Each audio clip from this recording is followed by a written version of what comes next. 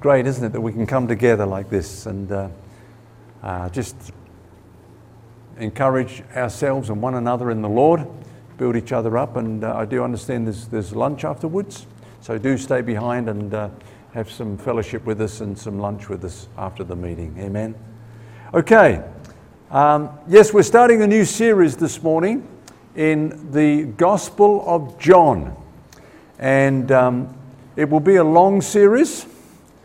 So he that endures to the end will be saved. It might be the longest series I've ever done. So if the Lord puts something else upon my heart during this series, then of course we'll just take a break and deal with that and then come back to this series afterwards. So the series I've called Eternal Life Through Believing in Jesus, which I believe to be the main theme of John's Gospel. And this particular session is entitled, Let the Witnesses Testify. Now, whenever you study a book in the Bible, whether it's a gospel or one of the epistles or whatever it is, it's always important to ask, what is this about? What's the purpose of this book? What's the context? And thankfully, John lets us know why he wrote this epistle, this gospel. And we read that in, we read that, there you go, in John chapter 20 and verse 31. The gospel was written for the specific purpose that we might believe, that our faith might have a focal point that we can rest upon and be established upon, and that's of course the Lord Jesus Christ. John says, these are written that you may believe that Jesus is the Christ, the Son of God, and that believing you may have life in his name. Amen. So belief is a major theme in John.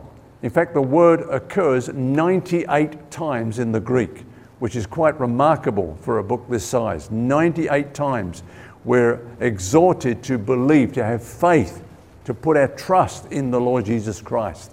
Even in this chapter, we're reading about John the Baptist, who was the forerunner to Jesus. And he said, this man came for a witness, to bear witness of the light, that all through him might believe. So you get the picture. John is writing this so that he might build our faith, encourage our faith to center and focus upon Jesus. Now, what is it he wants us to know? Let's just go back to that verse in John chapter 20, verse 31. These are written that you may believe that Jesus is the Christ, the Son of God. Okay, so Matthew, Mark, and Luke were all focused on what Jesus taught and what he did, but John focuses on who Jesus is. He is the Son of God. Now this is important. He is the Son of God. The Son of God became the Son of Man, so that sons of men might become sons of God. This is the glory of the gospel, and in fact, you will appreciate the gospel more as you understand who Jesus is. Amen? You will see the glory of the gospel in the glory of the Son himself. So right from the beginning then, John speaks about the deity of Christ. He says, in the beginning was the Word, and the Word was with God, and the Word was God. He was in the beginning with God. Amen? So he's referred to, Jesus the Son of God is referred to as the Word, or it's the Logos is the Greek word. So to the Greeks, the Logos, or the Word, was the mind of God controlling the world and everyone and everything in it. God brought everything into existence through the Word. God sustains and upholds all things by the word of his power. And Jesus is the Logos, the Word. So to the Jews also, this had great significance. In Revelation chapter 1, verse 8, Jesus is referred to as the Alpha and the Omega. That's the first and last letter of the alphabet. In other words, Jesus is the sum total of what God wants to say to this world. That's why Jesus is so important. That's why we preach nothing but Jesus here, because he is God's message. The Bible says that God in these last days has spoken to us through his Son. Amen? So we just preach Jesus because that's God's message to the world. Why? Because Jesus has come to reveal the Father to us. He said in this chapter, no one has seen God at any time. The only begotten Son who is in the bosom of the Father, he has declared him.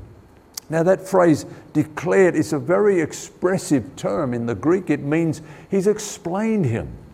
Jesus has come to explain this is what the Father is like. Amen?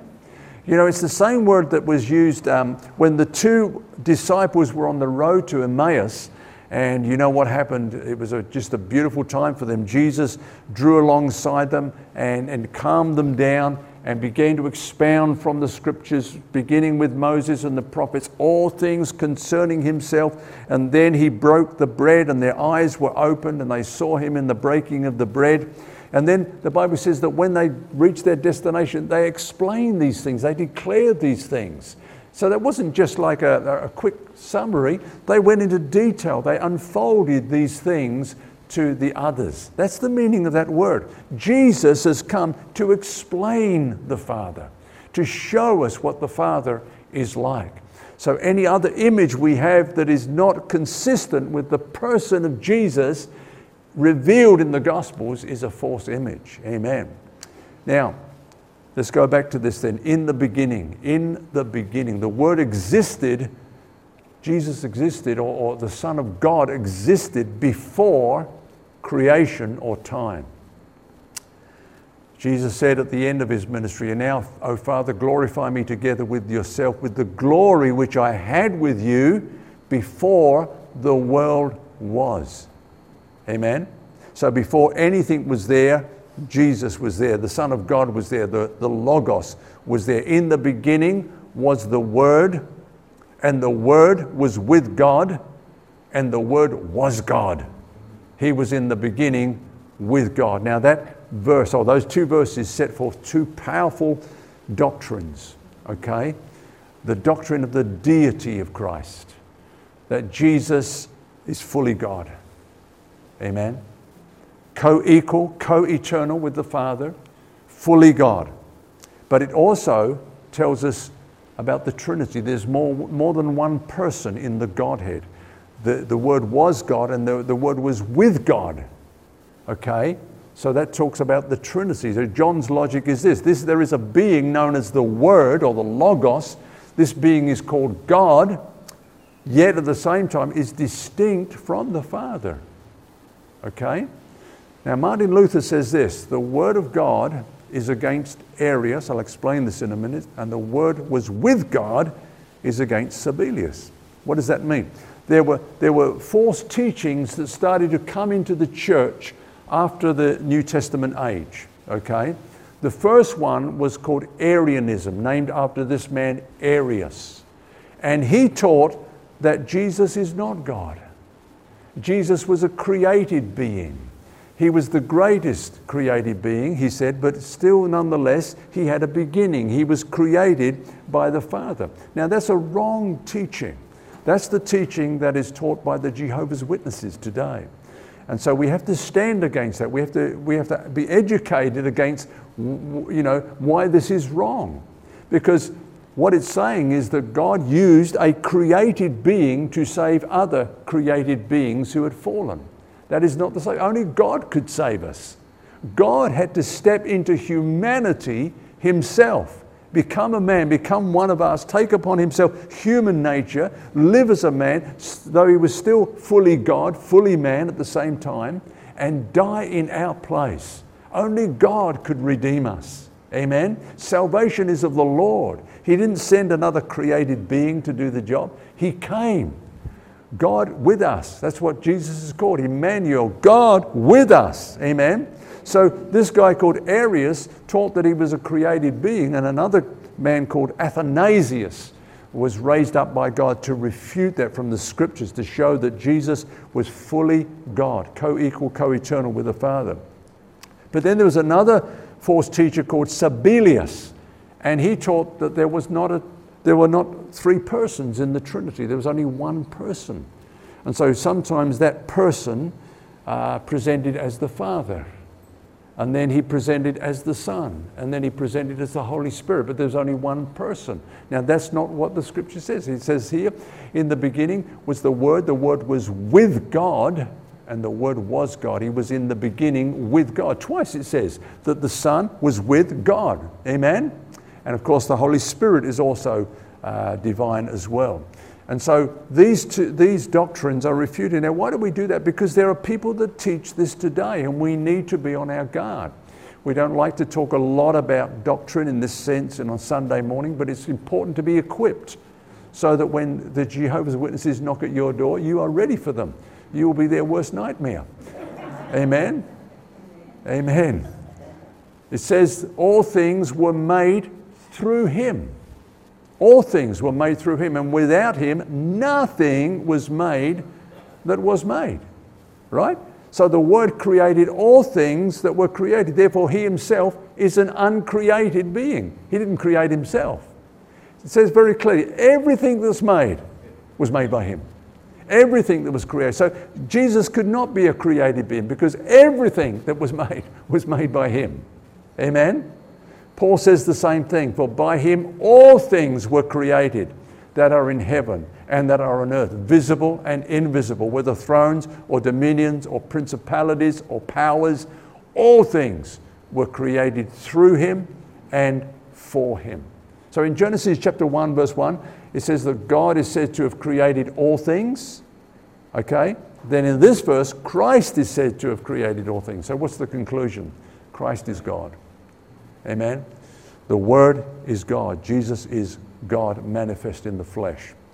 Now, I just want to share this with you. We don't like to get bogged down with the cults, but just so that you know where they are coming from and where they came to that conclusion. In the Jehovah's Witnesses translation of the Bible, it reads like this verse that we're looking at.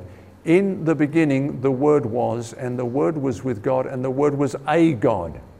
You see? A God. Now, why do they say that? They say the claim of the Watchtower Society defending their translation of John 1:1-2 is that because before the second time God is used in this passage, no article or definite article appears. So in other words, it's God, not the God. It could be any God. So they've taken the liberty of just inserting a. And then they quote two Greek authorities to support them, to make them appear to agree with their translation. These men are Dr. Julius Manti and Johannes Greber. Now, in response to that, let's just have a look. In these passages, I'm not going to read all those, but if you want to go back and look at them up in your Bible, they translated the same grammar for God as God, not a God. So it suited their purpose to translate John 1 and 2 as a God, but they are not consistent. Every other time that appears, they just translate it as it is, God. Amen? I hope you understand what I'm saying there. And then secondly, the Greek authorities that they quote, they actually misquoted. One of them, Dr. Manti, even wrote to the Watchtower when he saw that they had quoted him out of context and demanded that his name be removed from the book that they wrote. This is what he said: it's a grossly misleading translation. It is neither scholarly nor reasonable to translate John 1:1 as the Word was a God. But of all the scholars in the world, so far as we know, none have translated this verse as Jehovah's Witnesses have done. So in other words, they've really basically brutalized this verse without any foundation scholarly wise. The other scholar quoted in their book, the Word who is he according to John, is Johannes Greber. Now Greber was actually an occult practicing spiritist, not a Greek scholar. So therefore we don't have to take a lot of notice of him. Now let's just quote some other Greek scholars that do know what they're talking about. First of all, Dr. Charles Feinberg says, I can assure you that the rendering which the Jehovah's Witnesses give of John 1:1 is not held by any reputable Greek scholar. Dr. Paul Kaufman, who I've had the pleasure of meeting, by the way, he said this: the Jehovah's Witness people evidence an abysmal ignorance of the basic tenets of Greek grammar in their mistranslation of John 1:1. And Dr. William Barclay, a well-known New Testament scholar, said this: the way the JWs have translated this verse is grammatically impossible. It is abundantly clear that a sect which can translate the New Testament like that is intellectually dishonest. You see, it's important that we stand for sound doctrine and refute these errors. Every single book in the New Testament, apart from one, I think it's Philemon, speaks about false teachers and false teaching that will come into the church to try to pervert the truth. So we are called upon to rightly divide the Word of God and to speak against these things. And why is it important? As I said, because only God could come into our world and save us. Only God, who is infinite, whose death would have infinite value and impact, that could save the whole world if they believe in Him. And that was, of course, God manifest in the flesh through our Lord Jesus Christ. Amen? Now it goes on to say, in Him was life, and the life was the light of men. And the light shines in the darkness, and the darkness did not comprehend it or overcome it, is the word there. So the Logos is the power which creates life and maintains all life in existence. Amen? The Logos is the source of all life on earth. And that word translated life is Zoe. You've heard that word many times, Zoe, which means the life principle. Not bios, which is mere biological life, but what do we mean by Zoe? It means a life as possessed by the one who gave it, which has the power to reproduce according to its kind. Now this is a wonderful thing, the miracle of life itself on planet Earth. Every life form, whether it's the fish that swim in the seas or the rivers, whether it's the birds that fly in the air, the trees in the forest, the flowers in the garden, the animals that stalk the earth, whether it's human beings, every life form has power to bring forth after its kind. And so perpetuate life on planet Earth. Where did this come from? This came from Jesus, the Son of God. In Him was life. This didn't come from some single cell amoeba, wobbling about in some slimy pool that suddenly, wow, look at all this that's around us. That's quite incredible, wasn't it? No, this came from God, the Son. Amen? In Him was life. And it goes on to say, and the life was the light of men. How is Christ as the life, the light of men? Well, every human being is morally enlightened. We have what we call a conscience. We're made accountable. How do we get a conscience? Well, God didn't actually create us with a conscience. He created us and said, just don't touch that tree there, the tree of the knowledge of good and evil. In the day that you eat that, you will die. So how are we supposed to know good and evil? By relating everything to God. Only God can say what is good and what is evil. So we were meant to know good and evil by our relationship with God. Amen? But man, as we know, partook of the forbidden fruit. And then when that happened, he got a conscience. He was given a conscience that was like a moral light shining in him so that he knew what was right and what was wrong. And of course, as the Word of God develops and God called out the nation of Israel, He gave them the Word of God, which fed that conscience and informed that conscience correctly, so that the light of God was shining more upon the Jewish race at that time than all the other nations, because they had the Word of God. But what about the other nations, the Gentiles? Well, this is what Paul says about them. When the Gentiles who do not have the law, by nature do the things in the law, these, although not having the law, are a law to themselves, who show the work of the law written in their hearts, their conscience also bearing witness, and between themselves their thoughts accusing or excusing them. Every nation has a moral understanding of what is right and what's wrong. It's wrong to murder, it's wrong to steal, and all those sort of things. And they know what's right and what's wrong. It's written on their heart. They don't have the same revelation as the Jews had because of the Word of God, but nevertheless the same law is written upon their hearts. And the Bible, in fact, Paul says in Romans 1 that having this light, that they try to suppress it. They try to put it out. They try to hold it down is the meaning, so that they could just make their own rules up. And then we're finding this today, of course, calling right wrong and wrong right, and everyone's confused about which way is up now. It's just crazy.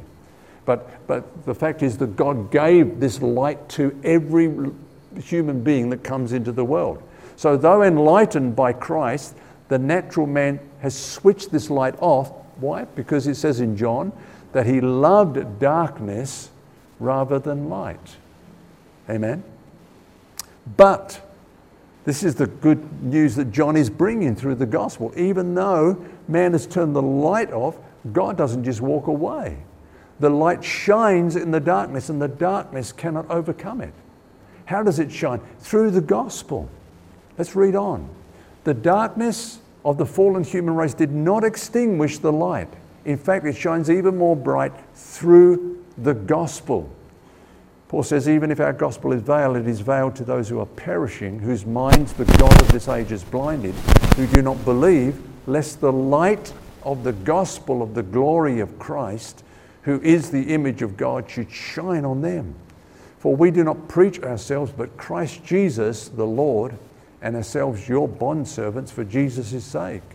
For it is God who commanded the light to shine out of darkness, who has shone in our hearts, us believers, to give the light of the knowledge of the glory of God in the face of Jesus Christ. That's the love of God. Even though man suppressed the light, tried to turn the light off and shut it down, God sent Jesus into the world with the gospel so that the gospel could shine into our hearts again and the light be turned on again. Hallelujah.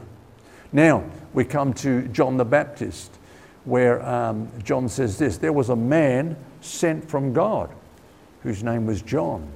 This man came for a witness, to bear witness to the light, that all through him might believe.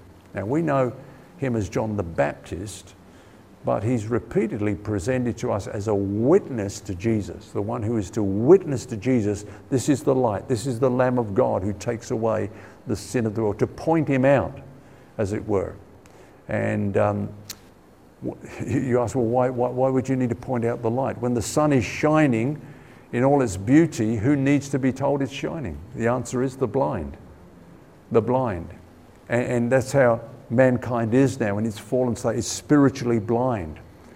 And so he has to be told that the light was now in their midst. So God sent John to bear witness of the light.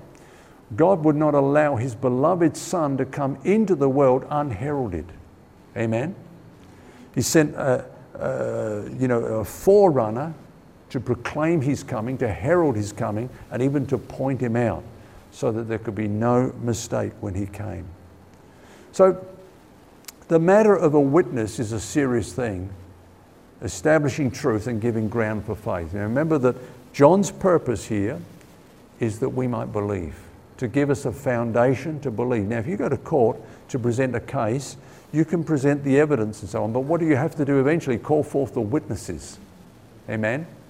And it's usually in the mouth of 2 or 3 witnesses that everything would be established. If there are 2 or 3 good witnesses, that should be enough.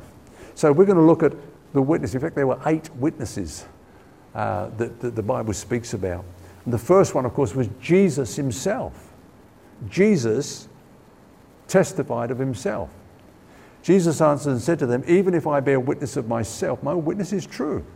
For I know where I came from and where I'm going, but you do not know where I came from and where I'm going. Now, it's important we start with Jesus, because if Jesus did not say that he was the Son of God, we might as well stop right there. Amen? But he did. That's the whole point. C.S. Lewis, I like his quote, is often referenced. C.F. Lewis said this, some people say, Jesus is not the Son of God, but he was a good man. And he says, you can't say that. You can't say that. If he's not the Son of God, he's a liar. He's a deceiver. Don't have anything to do with him. You know, and he said this, these are the three options. He's either a lunatic, in other words, he was deranged, making these outrageous claims about himself, or he's a liar, deliberately set about to deceive us, or he's Lord. They're the only choices. You either believe him. If you believe him, you can't believe him as a man who set a good example and a man that we should follow if he's not the Son of God, because he lied. Amen? But he didn't lie. That's the whole point. In fact, you know, the Jews were going to stone him for this. He said, why are you stoning me? What works are you going to stone me for? He said, no, none of the works, but because you called yourself the Son of God, making yourself equal with God. Now, if Jesus wanted to save his life and save his neck, he would just say, oh, no, hang on a minute, you're mistaken. I'm not saying that at all.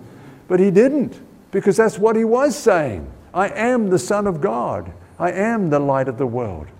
And I am sent from my Father to you. So first of all, it's very clear Jesus bore witness to himself that he is the Son of God. Then, of course, we've seen that John the Baptist bore witness. Now, that's important because the scriptures said that one would come who would prepare the way and who would point him out when he came. Malachi said that 400 years before Jesus. He was called, the one that would prepare the way before the messenger of the Lord. And then you go back another 200 years to Isaiah, and Isaiah predicted that he would become as the voice crying in the wilderness.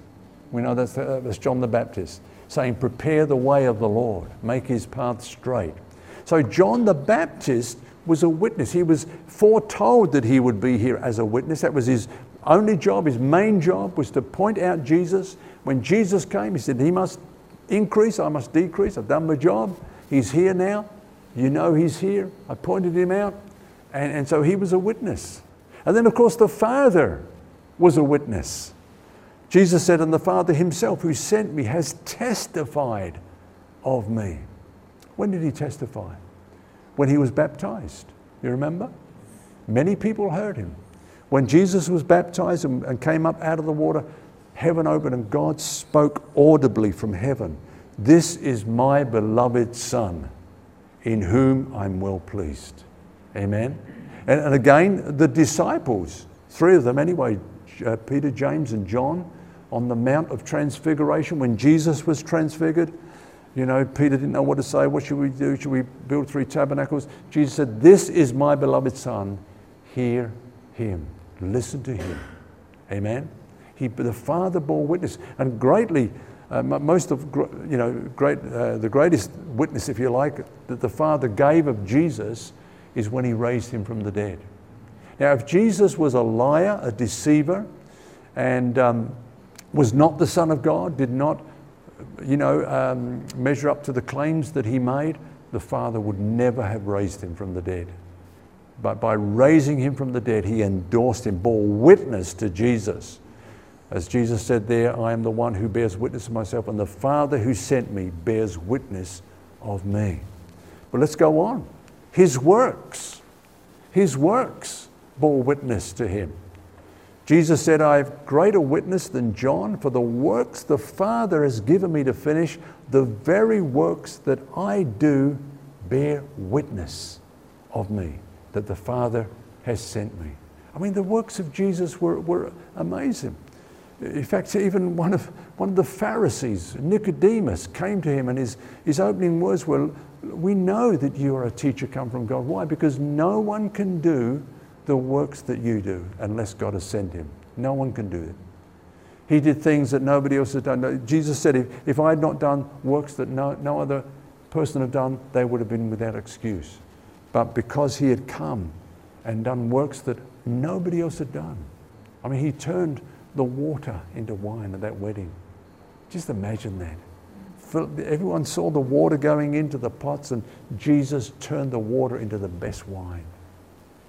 He took 5 loaves and 2 fishes and fed 5,000 men plus women and children, and had 12 baskets of food left over. Wow. And only the Son of God can do that. Amen. He walked on water. He opened the eyes of a blind man. Nobody had ever opened the eyes of someone who was born blind from birth. Jesus did. He raised the dead. Amen. And he did many other things that bore witness to the fact that he's the Son of God. And then the Scriptures. He challenged his opponent, said, you search the Scriptures, for in them you think you have eternal life, and these are they which testify of me. They bear witness to me. For if you had believed Moses, you would believe me, for he wrote about me.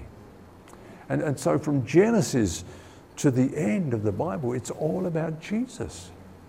It's all about Jesus. He's the theme. He's the message.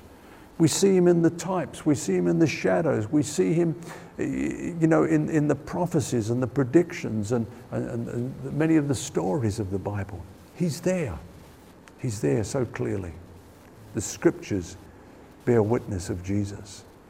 Then, of course, those he ministered to, they became witnesses to Jesus. We read in John chapter 4, verse 39, the passage where Jesus ministered to the woman at the well. Many of the Samaritans of that city believed in him because of the word of the woman who testified, he told me all that I ever did. Jesus just uncovered her life, her history, though he'd never met her. And she was so amazed that she went and told all the people in the village, and they came and they believed in Jesus. Also in connection with Lazarus and the raising of Lazarus from the dead. Therefore the people who were with him when he called Lazarus out of the tomb and raised him from the dead bore witness, as you would. They were there. I said, don't care what you say, don't care whether you believe him or not. We know what we saw. He raised this man that was dead 4 days, whose body was beginning to corrupt, and he raised him from the dead. We saw it with our eyes. They bore witness. That's why we read that the Pharisees also wanted to kill Lazarus. They wanted to remove the evidence. Amen. Then the disciples. These were especially chosen to be his witnesses, to lay the foundation of the church. He says, you also bear witness because you have been with me from the beginning.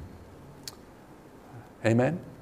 Now, we know the disciples, they were weak and faltering, and they were up and down and fearful, and they all deserted Jesus when he was crucified.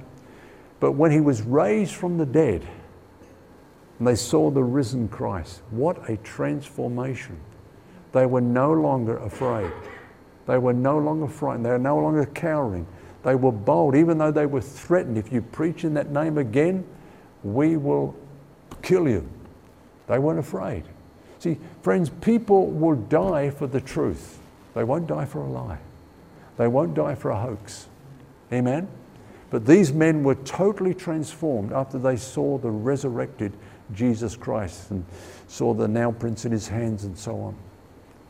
John, who wrote this, said, and he who has seen has testified, and his testimony is true. And he knows that he's telling the truth so that you may believe. That's why why John is writing this gospel, so that people in his generation and every successive generation might have a foundation for their faith. Right at the end he said, this is the disciple who testifies of these things and wrote these things, and we know that his testimony is true. And then of course Jesus sent the Holy Spirit when he went back to heaven. Why? To be a witness. He said, when the Helper comes, whom I shall send to you from the Father, the Spirit of truth who proceeds from the Father, he will testify of me. Amen. Friends, I don't know what you believe about the ministry of the Holy Spirit, but I tell you this: if you look what the Scripture says, and what Jesus said about the Holy Spirit is that he will bring the focus to Jesus, and he will bear witness to him and testimony to him. Amen. Amen. So let's come back to John as we just wind up here this morning. He says he was not that light. John was not that light, but was sent to bear witness of that light. That was the true light which gives light to every man coming into the world. Amen. This defines the character of preaching. This should be the aim of every preacher and every witness, to get their hearers to look away from themselves, to look to Jesus. Amen. You know, I just think it appears that some preachers are trying to build their own ministry, establish their name and build almost their kingdom. And that's going to crumble. Anything that's not focused on Jesus will crumble. Amen. That's our message. He is to preach Christ. Paul says, God forbid that I should preach anything but Jesus Christ and Him crucified. He is our message. He is the one we proclaim. And John said that. He said, you know, I've come to bear witness to the light. And you know, he was eventually arrested and put in prison waiting execution. All he wanted to know was, has he been pointing out the right man? And he sent to Jesus, you remember? Are you the one that should come, or should we be looking for another one? Go and tell John what you've seen. The works that I do, they testify of me. Amen. Hallelujah. So we don't look to the preacher, you know, and the preacher doesn't build himself up, and we don't look to the preacher. I think sometimes congregations look to preachers and even lift them up on a pedestal, and something happens in their life, they fall over, and then their faith is shattered because they listen to the preacher. Friends, whoever's standing at the front here, or whoever you listen to, they're just, as we sang earlier on, a vessel, a clay pot that God has poured this treasure into, that He might be made known. It's Jesus. That is our message. So this is the message the Spirit of God will own. For Christ said of Him, He shall glorify me. So John, so we can kind of wind up this morning, John said, I'm writing this so that you might believe. I want to leave a legacy. I want to leave a foundation for every one of you to believe when I go. And He called forth the witnesses.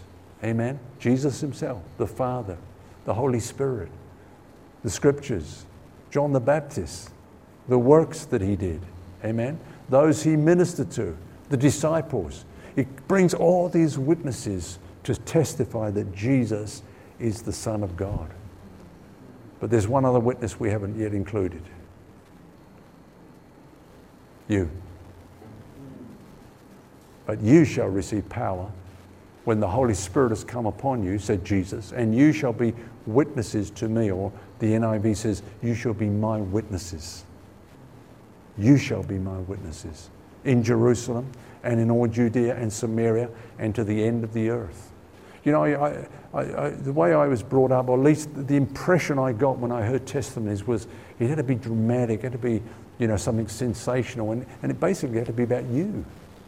And I felt I didn't have a testimony like that, you know. I just believed in Jesus and got saved. That's our testimony. It's about Him. It's not about you. It's about what He has done and what you are believing in. Amen? That's our testimony. And all we need to do is to be a witness. We're not responsible for results. That's not our responsibility. Just share about Jesus. Just share what you know about Jesus, and that you put your trust in Him, and how your life has changed as a result of that. Amen? When I was coming back, or both flying to Kenya and coming back, you know, it's a long flight, a lot of hours in the air, and thankfully they put on movies to kill time. And one of the movies I watched was a really old movie from the 70s, Close Encounters of the Third Kind. Remember that one? It's one of Steven Spielberg's earlier movies. And, you know, I was intrigued by that phrase, Close Encounters of the Third Kind. What is that? And apparently there are different degrees of encountering UFOs, you know. The first is if you see one within a range of 150 meters or 500 feet, then that's a close encounter of the first kind. Now you try to tell others that you saw that, you may even have a photograph, and many people try to, you know, explain it away and say it was a mirage, or it was this or that, and so on. But you saw some evidence of a UFO, you think, okay? That's the first kind. But then the second kind is, you know, when there's a scorch mark on the earth. This thing has landed and left this scorch mark that cannot be explained by anything we know. And so that's a close encounter of the second kind. It's got nearer, but it's still not a personal encounter for you. But then there's the third kind, which is where this movie ends up, where these UFOs come to Earth and land, and the aliens step outside, and you've had a close encounter of the third kind, face to face, okay? Now, you know, it's like that. I was thinking about it, it's a little bit like that as a Christian. You know, we have many evidences that kind of witness to Jesus. You know, the first kind is, you look at creation, just amazing. Like we're saying, life itself, it cannot be an accident. And you look at everything about creation, there is design. It's not an accident, there's careful design, and so there must be a designer. And you look at the heavens and this universe, and you think, there's a power behind all this. There's got to be. But that's like a close encounter of the first kind, if you like. But then you might meet someone who has had an experience with God, who's been born again, and you see their life has changed. But it's not for you. You've not had that experience. It's secondhand to you, right? That's like a close encounter of the second kind.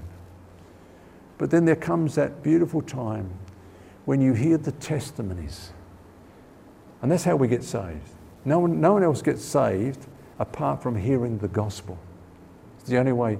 It is the power of God unto salvation. Amen? No, it's not miracles. It's not any of those things. It's hearing the gospel. And we heard the gospel as left by the apostles, the testimony. And then the Holy Spirit bore witness to that in our hearts. And we believed.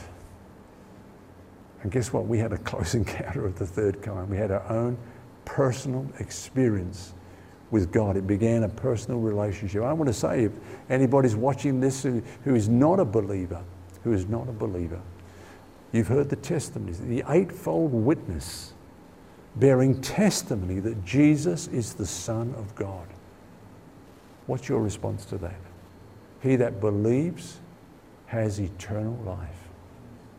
You put your trust in Jesus, who God sent into this world and gave abundant testimony to. If you put your trust in him, you will have eternal life. You can do it now. You can just say yes to Jesus. I believe you. And then just watch the miracle unfold. Watch God's light come into your life. Watch your life change and be transformed by the power of the Holy Spirit. Amen? Let's pray together.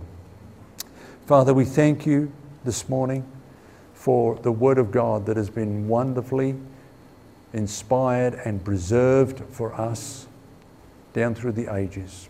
We thank you for the testimony that comes so clearly from your Word. We don't know everything. There are many unanswered questions, but we know enough to know that Jesus Christ is the Son of God who stepped into humanity that he might die for the human race. And Lord, today we declare we believe in Jesus. We believe he is the Son of God. We believe he is our Savior. And we thank you that in believing that we have life. So Father, we give you all the praise and the glory, and we pray that you'll continue to bless this testimony from your word throughout the earth. In Jesus' name. Everybody said? Amen. Amen.